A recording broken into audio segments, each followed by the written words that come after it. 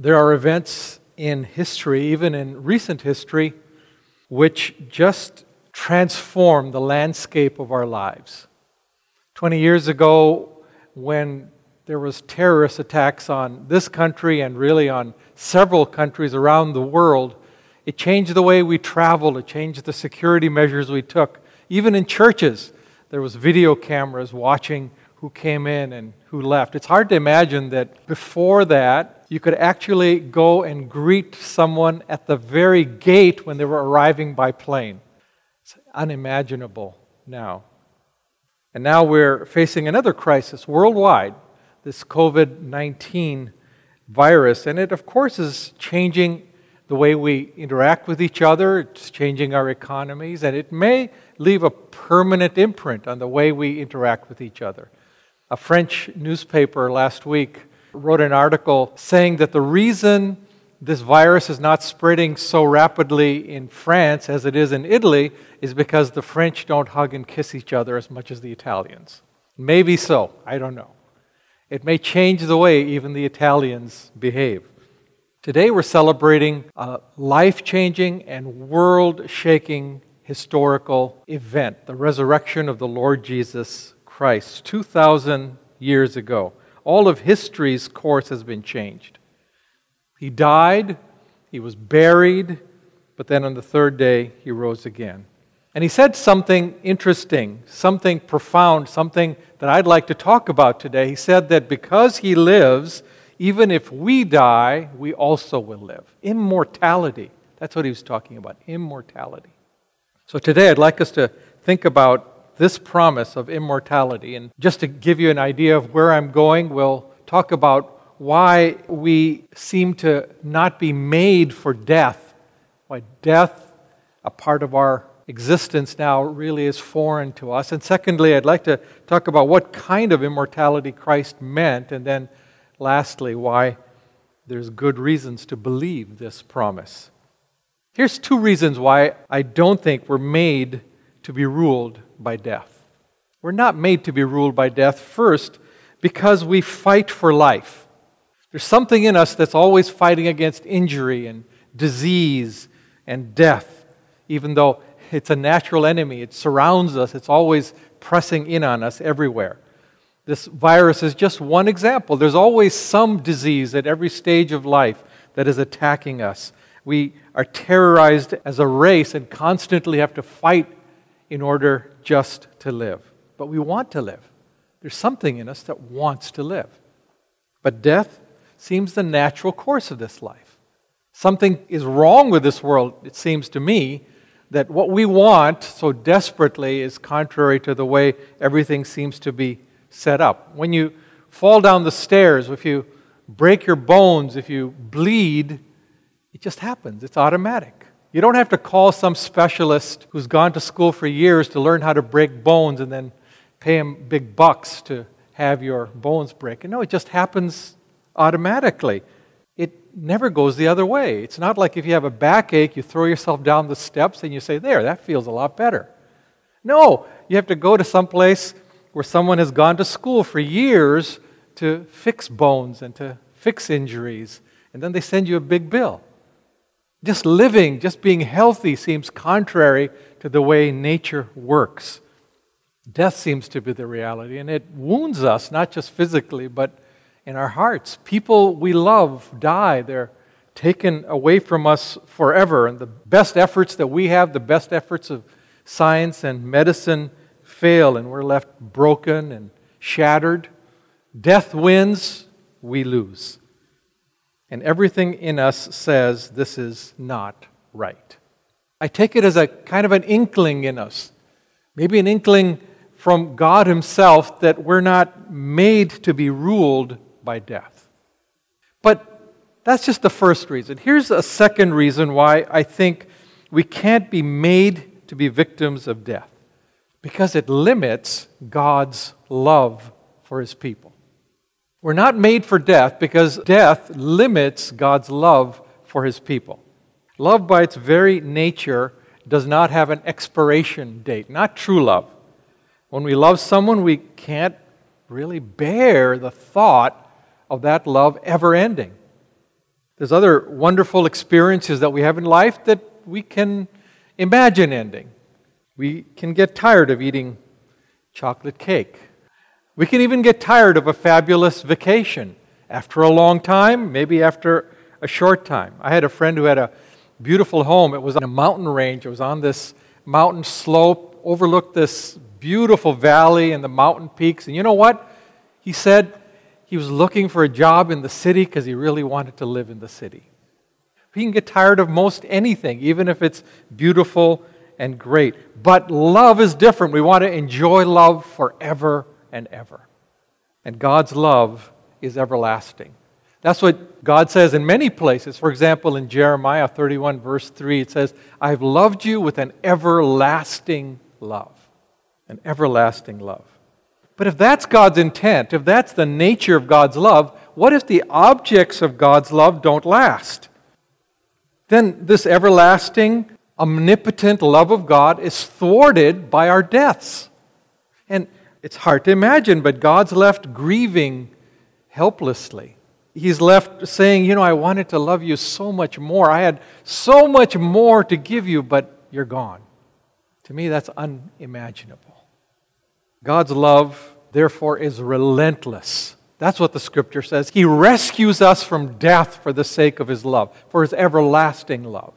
Some of you have probably seen that movie Taken, about a father who has to rescue his daughter, but there was a real-life version of that happened a few years ago. A man in Houston named John Clark had a 16-year-old daughter, high school, and she was seduced by someone on social media, slowly worked, and then kidnapped and taken in by this sex trafficker.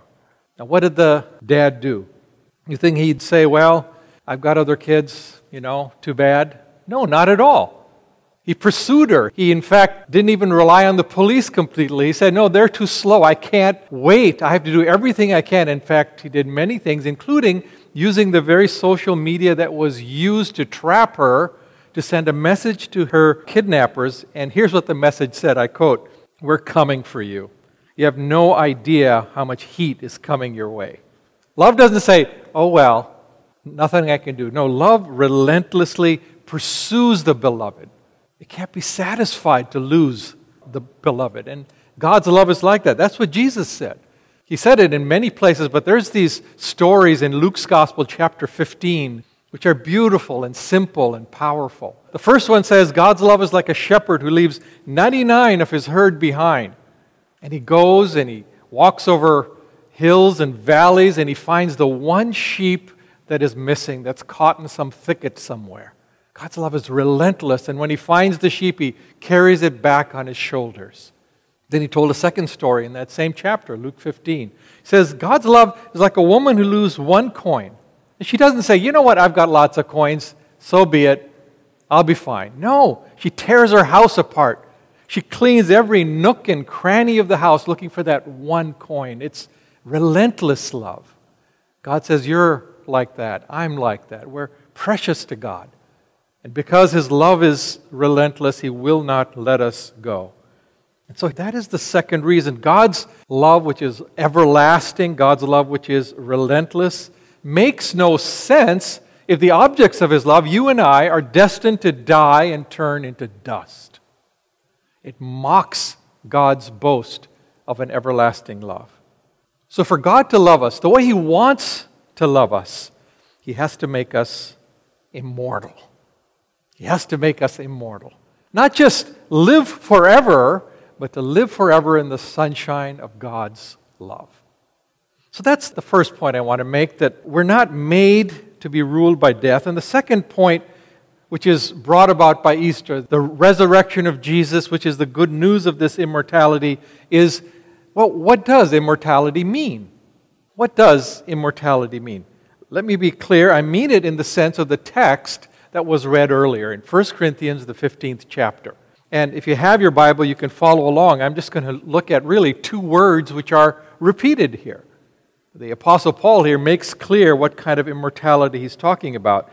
So, for example, in verse 52 of 1 Corinthians 15, he says, in the moment, in the twinkling of an eye, at the last trumpet, The dead in Christ will be raised, it says, imperishable. That's the first word, imperishable. It's repeated again in the first part of 53. For this perishable must put on the imperishable. It's repeated again in 54. When this perishable would have put on the imperishable. You know what the word imperishable means, right? It's a pretty easy word. We use it all the time. Incorruptible, without decay. We use it of items in the grocery. They're non-perishable items. There's no use-by date on us. We're always fresh and living and alive. That's what it means, imperishable. And the second word is the word immortal. It's again used at least twice here in 53. This imperishable puts on the imperishable. And then the mortal must put on immortality. Then repeated again in verse 54. It says, when this mortal will put on immortality, then will come about the saying that is written, death is swallowed up in victory. And immortal means beyond the grasp of death. Death cannot touch us. It's a very powerful word because elsewhere in Scripture, for example, 1 Timothy 6:16, it says, God alone is immortal. God alone. It's part of His nature. He has life in Himself. And now it says here that He has imparted His life to us. It's the life of God in us, immortal, beyond the grasp of death. So when Paul wrote to Timothy in his second letter, chapter 1, verse 10, it says, Christ Jesus abolished death and brought life and immortality to light through this good news. That's the kind of immortality we're talking about. That's what Christ came to accomplish through His resurrection. Now, there's many ideas of immortality. There's many even dreams of immortality that people have. Mostly, they mean by it living a long time. Starting in the 1930s, they started doing experiments on longevity, and they did experiments on rats, and they found that if they deprived rats of calories, they were on a severely restricted diet, that the rats tended to live longer. I'm not saying they were happy, they just tended to live longer. And so, you know that many of us are finding that, maybe we should live like those rats. At least restrict our calories. No chocolate cake, no ice cream, nothing with fat. Just restrict our calories and we'll live for a long time. Whether we'll be happy or not is a separate question, but we'll live for a long time. Others, in more modern times, with lots of money, these multi-billionaires who have made money hand over fist are betting their money on long life for themselves. One such multi-billionaire, Bill Maris, who has a biotech company which is trying to find the genetic code for aging, says that he expects we'll be able to live to be 500 years old. Another entrepreneur, a wealthy entrepreneur who owns many companies, including a biotech company, says that soon death will be optional. What option would you take? Would you want to live forever? Would you want that? Would it be interesting? Would it be boring? One writer, Susan Ertz, says, millions long for immortality who don't know what to do with themselves on a rainy Sunday afternoon. Good point. Would you want immortality? We're talking about Jesus' offer of immortality. It's not just living forever, day after day, year after year, but it's living forever in the sunshine of God's love. It's living forever experiencing God's love. It's living forever in His presence. That was His promise, remember. Just hours before His death in John 14, He says, I go to prepare a place for you that where I am, there you may be also. I want you to live forever in my presence, with my friendship, with my love. And we'll never get bored with that. You see, we don't get bored with real love. We never do. I think we get tired of love that's manipulative. We get tired of love that's shallow, or even if it's foolish and hurtful. Of course, that's not true love, is it? It may feel like love for a while, which is why it seduces us, but it doesn't really nourish us inwardly. We don't long for it. It's more like candy. Tastes good for a while, but you can only eat so much. You get sick of it after a while. But true love always satisfies us, and yet always leaves us hungry for more. That's what love is like. I know you love your kids. We all do. A lot of families right now have their kids at home, kids which are usually at school, and they're wondering right now how much they love their kids. Maybe not as much as they thought. And they're longing for the kids to go back to school. It made me think of a cake recipe. I don't know the recipe, but I remember the name of the recipe. It's called BTS cake. And BTS stood, we were told, in polite company, for better than school. Tastes better than having a home with kids at school.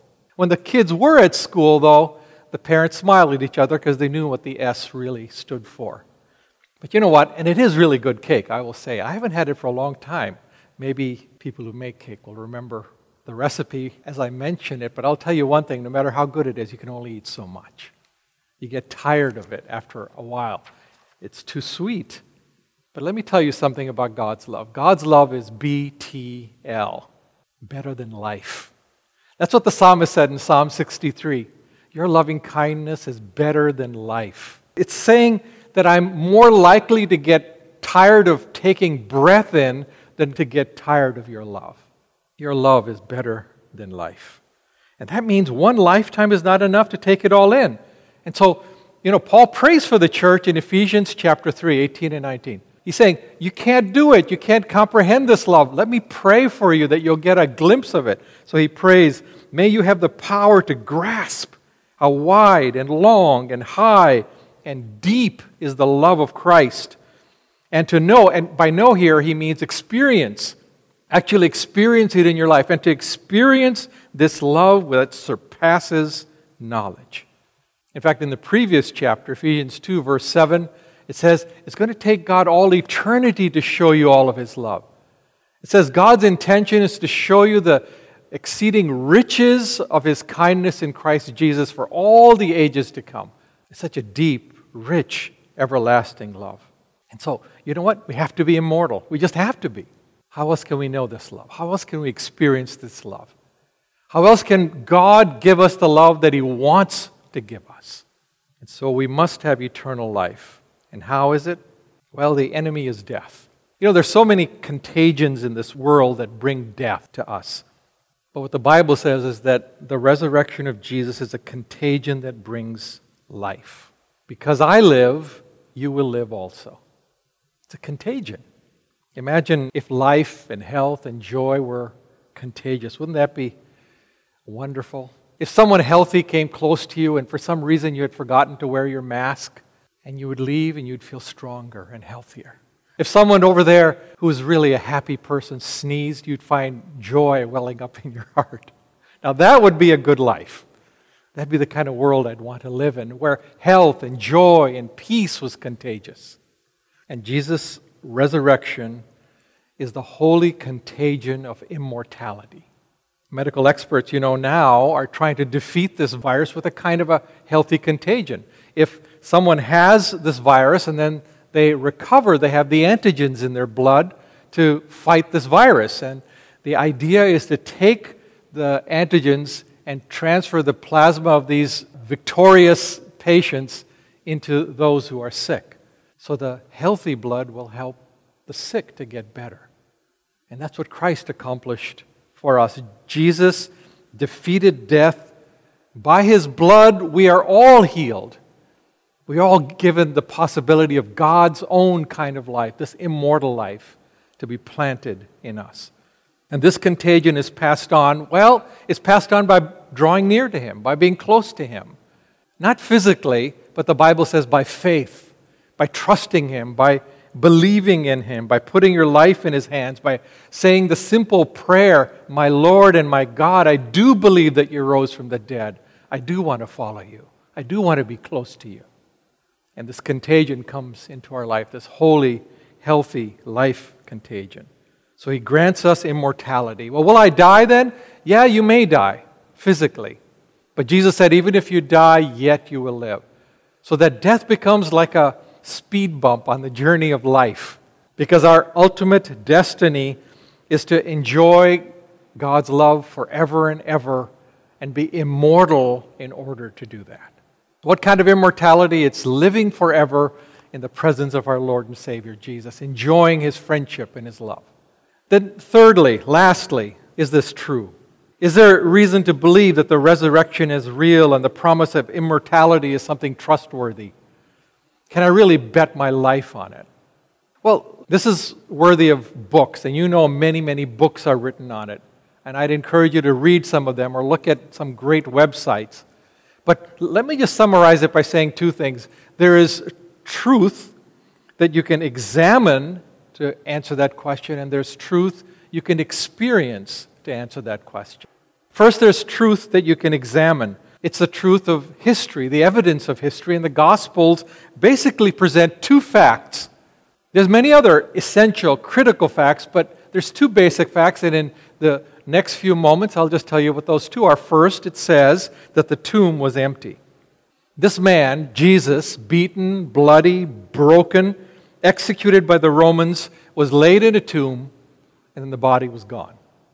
Body was gone. Everybody agreed on that. The disciples agreed. The women who went to the tomb agreed. The Romans agreed. The enemies of Jesus, who crucified him, who arranged for that crucifixion, agreed. Everybody agreed that the tomb was empty. So what happened? Well, let me say here that if that's all there was, it wouldn't be sufficient to believe in the resurrection of Jesus, because who knows what happened to the body? We still haven't found the body of Jimmy Hoffa, for those of you who remember him. But then there's the second fact. The second fact is many witnesses saw the risen Jesus. And I don't mean they saw some ghost-like figure, like in a horror movie who appears and disappears. No, they ate with him. They touched him. They spoke with him. They saw him alone. They saw him in groups, and they saw him in large groups. And they worshiped him. To me, this is critical. This couldn't have been some bloody, limping, barely alive man who would command that kind of worship. This had to be someone who appeared full of life and glory so that they fell before him and said, "My Lord and my God." So those are the two basic facts that Scripture presents. And I'd ask you to examine them, because both together point to his resurrection. If they saw him, but the body was still in the tomb, you'd say these people were crazy. But if the body was gone and they didn't see him, it would just be a question mark. Who knows what happened?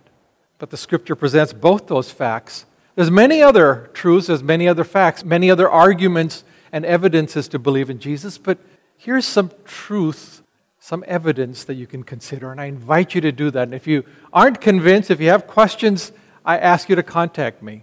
gracefortheway.org has a place where you can contact us, and I'll get back to you. gracefortheway.org. So there's truth that we can examine, but then there's truth we can experience. When this immortality comes into your life, it changes you. And you experience that change. You find that you approach life and you live life in a different way. If you ask me for examples, really I'd have to point you to the whole of the New Testament. But let me give you briefly two examples, and these are just illustrative. First of all, you find within yourself a power to forgive and love, which comes because you've been forgiven and loved by this immortal God. It's completely different than anything you've ever experienced before.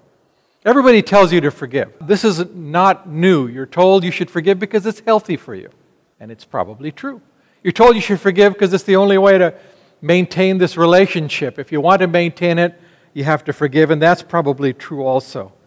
But if you become a follower of Jesus, you find there's a whole new reason to forgive, a whole new impulse to forgive that's powerful and life-changing. Not just because it's good for you, not just because you want this relationship to go on, but because you've experienced an enormous forgiveness for the sins that you've committed against God.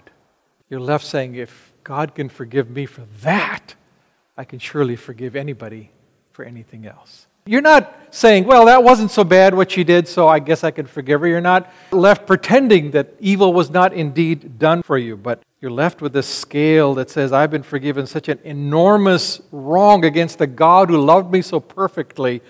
Every wrong that anyone commits against me is laughably small. Of course I'll be merciful. Of course I'll be kind. My friend Jim grew up in hard childhood. His father abandoned the family. He grew up in poverty. And what was worse is his father became a sort of a notorious criminal. Everybody in town knew exactly what this guy was doing. Embarrassment and shame came to Jim. His friends teased him all his life. When he was in college, Jim came to faith in the Lord Jesus Christ. And it changed him. Now he wasn't thinking about the sins that had been committed against him, but they were tiny and small compared to this big blot of sin that he had committed against God, which God had wiped away and washed away and taken away. And he was filled with a new kind of love and a new kind of power. Some years passed and he heard of where his father was, and he found out that his father now was an old man, very sick, dying. Jim could have said, well, tough luck. This is what you get. What goes around comes around. I want him to die a hard, lonely, painful death. But that's not what he thought. He had a new love in him. He had experienced something new and it just burst out of him. So he went and hunted down his father alone, and of all his family, he was the only one there with him. He talked to him. He told his dad his story. He sang with him, read scripture, and he prayed until the day that his dad died. It changes you. It changes you. And you'll experience it. This sounds so strange to say, how can I, who have been forgiven so much, not forgive anyone else? Not demanding love from a dying man, not demanding that someone else do something else, but willing from the overflow of what you've experienced to pour out on others. And I'll tell you something, you'll only be convinced when you experience it. When you experience what Jim and other believers have experienced, you'll see this new impulse in you. So that's one illustration of how the immortal life in us changes us. May I give you one last illustration? It gives you courage. The immortal life gives you courage to face disease and death. We live in a time of fear. Every single newscast seems to have a little ticker there indicating how many people have died. Here's the update. Here's the new update. State by state, nation by nation, we're told. And you know that the thought of death just terrifies some. I don't know how to deal with it, they say. And the thought of the loss of loved ones is like a nightmare from which they'll never wake. There's no kind of comfort that they can bring to themselves. But Jesus overcame death. We have courage to face a crisis like this disease. We have courage to face danger and threats. We have courage to face death because we're immortal. We're immortal. There was a crisis that happened in 410 AD. 410 AD. It seemed to the Christians who were living at the time like the end of the world. Rome was the eternal city, they thought, but now Rome was being attacked by Alaric, by the barbarians, and they were destroying it. Jerome, the great scholar, the one who translated the Bible from the original languages into Latin, saw famine and death and destruction, and he wrote these words. He was weeping, you can imagine. He says, "My voice sticks in my throat, and as I dictate, sobs choke my utterance. The city which had taken the whole world was itself taken." But at the time, living in Rome was a woman named Marcella. She was born to wealth. She was a noble woman, a great scholar, by the way, of the Scriptures, a follower of the Lord Jesus Christ. And she had decided to give up all the privileges of her rank and wealth, and she had turned her large home into a place where people could come. She ministered to the poor, and women would come where they would pray and learn the Word of God. When the barbarians attacked, Jerome warned her. He wrote to her and said, "Escape, leave. We need you. Why don't you come here where I am? You'll be safe." And there's no moral duty to stay where you are. After all, remember, Jesus escaped when it was not his time. When death seemed inevitable, he slipped from the crowd and left. Paul escaped because he had other things that God had called him to do. Jerome encouraged her to escape, but she had work to do in Rome. And she was immortal. She was immortal. She could do what God had called her to do, and nothing could hinder it. So when the barbarians came, they came to her home and they demanded money. Such a big house, they assumed she was wealthy, but she had no money. Couldn't convince them of that. And so they beat her. Edward Gibbons, who wrote that famous history of Rome, writes this: "Marcella, equally respectable for her rank, her age, and her piety, was thrown to the ground and cruelly beaten and whipped. She died shortly thereafter." Where does that courage come from? Friends, where does courage come from to have a different attitude towards the threats of death around us and yet to do what's right, yet to love others, yet to be generous and kind, yet to have courage? It comes from the knowledge that we're immortal. We're immortal. What can harm us if we're doing what's pleasing in the eyes of our Lord? So as I close, I say, now it's up to you. In John chapter 11, Jesus went to Martha and he said, I am the resurrection and the life. He who believes in me will live even if he dies. Do you believe this? He asked her. And I ask you, well, do you? Do you believe this? I know what my answer is. What's your answer? Let's pray. And as we pray, why don't you give your answer to the Lord? Dear Lord, our Savior, giver of life, lover of our souls, we do bow before you now, and we ask you to hear this prayer in our hearts. You know, Lord, those who at this moment are praying and saying, I do believe, Lord. I do believe. With Martha, they're saying, I do believe. With all the redeemed of the world, they're saying, I do believe. And they're calling you Lord and God, and they want to stick close to you, the very source of life. Oh, God, bless them, I pray. Hear their prayer and enter into their lives. Be with those, Lord, who are wondering. There's some wild, almost uncontrollable joy in their heart, which they can't understand. And behind that joy stands the question, could it be, could all of this be true? Spirit of God, we pray that you would speak to them. You answer that question. Call them into this eternal kingdom of Christ. Grant them immortal life. Commit all this into your hands, Jesus our Lord. Amen. The first half of the 20th century, there was a pastor named W.E. Sangster in London, and he brought his people through World War II, all the crisis associated with that, and then ministered to them after that. At age 55, he first noticed that he was having trouble speaking, and then his leg would drag when he walked, and they discovered that he had a disease which was causing muscular atrophy. And it progressed, and there was nothing they could do. One Easter Sunday, shortly before his death, he wrote these words, and really the only way he could communicate was with a shaky hand holding a pen. He wrote this: "It is terrible to wake up on Easter morning and have no voice with which to shout, 'He is risen.' But it would be still more terrible to have a voice and not want to shout it." So may God bless you. May God give you, all of you who believe in Him, who are immortal because of Christ is risen, may He give you power and will and joy to shout, "He is risen." Hallelujah. May all of God's children shout, "He is risen and He lives forever." Amen. Amen.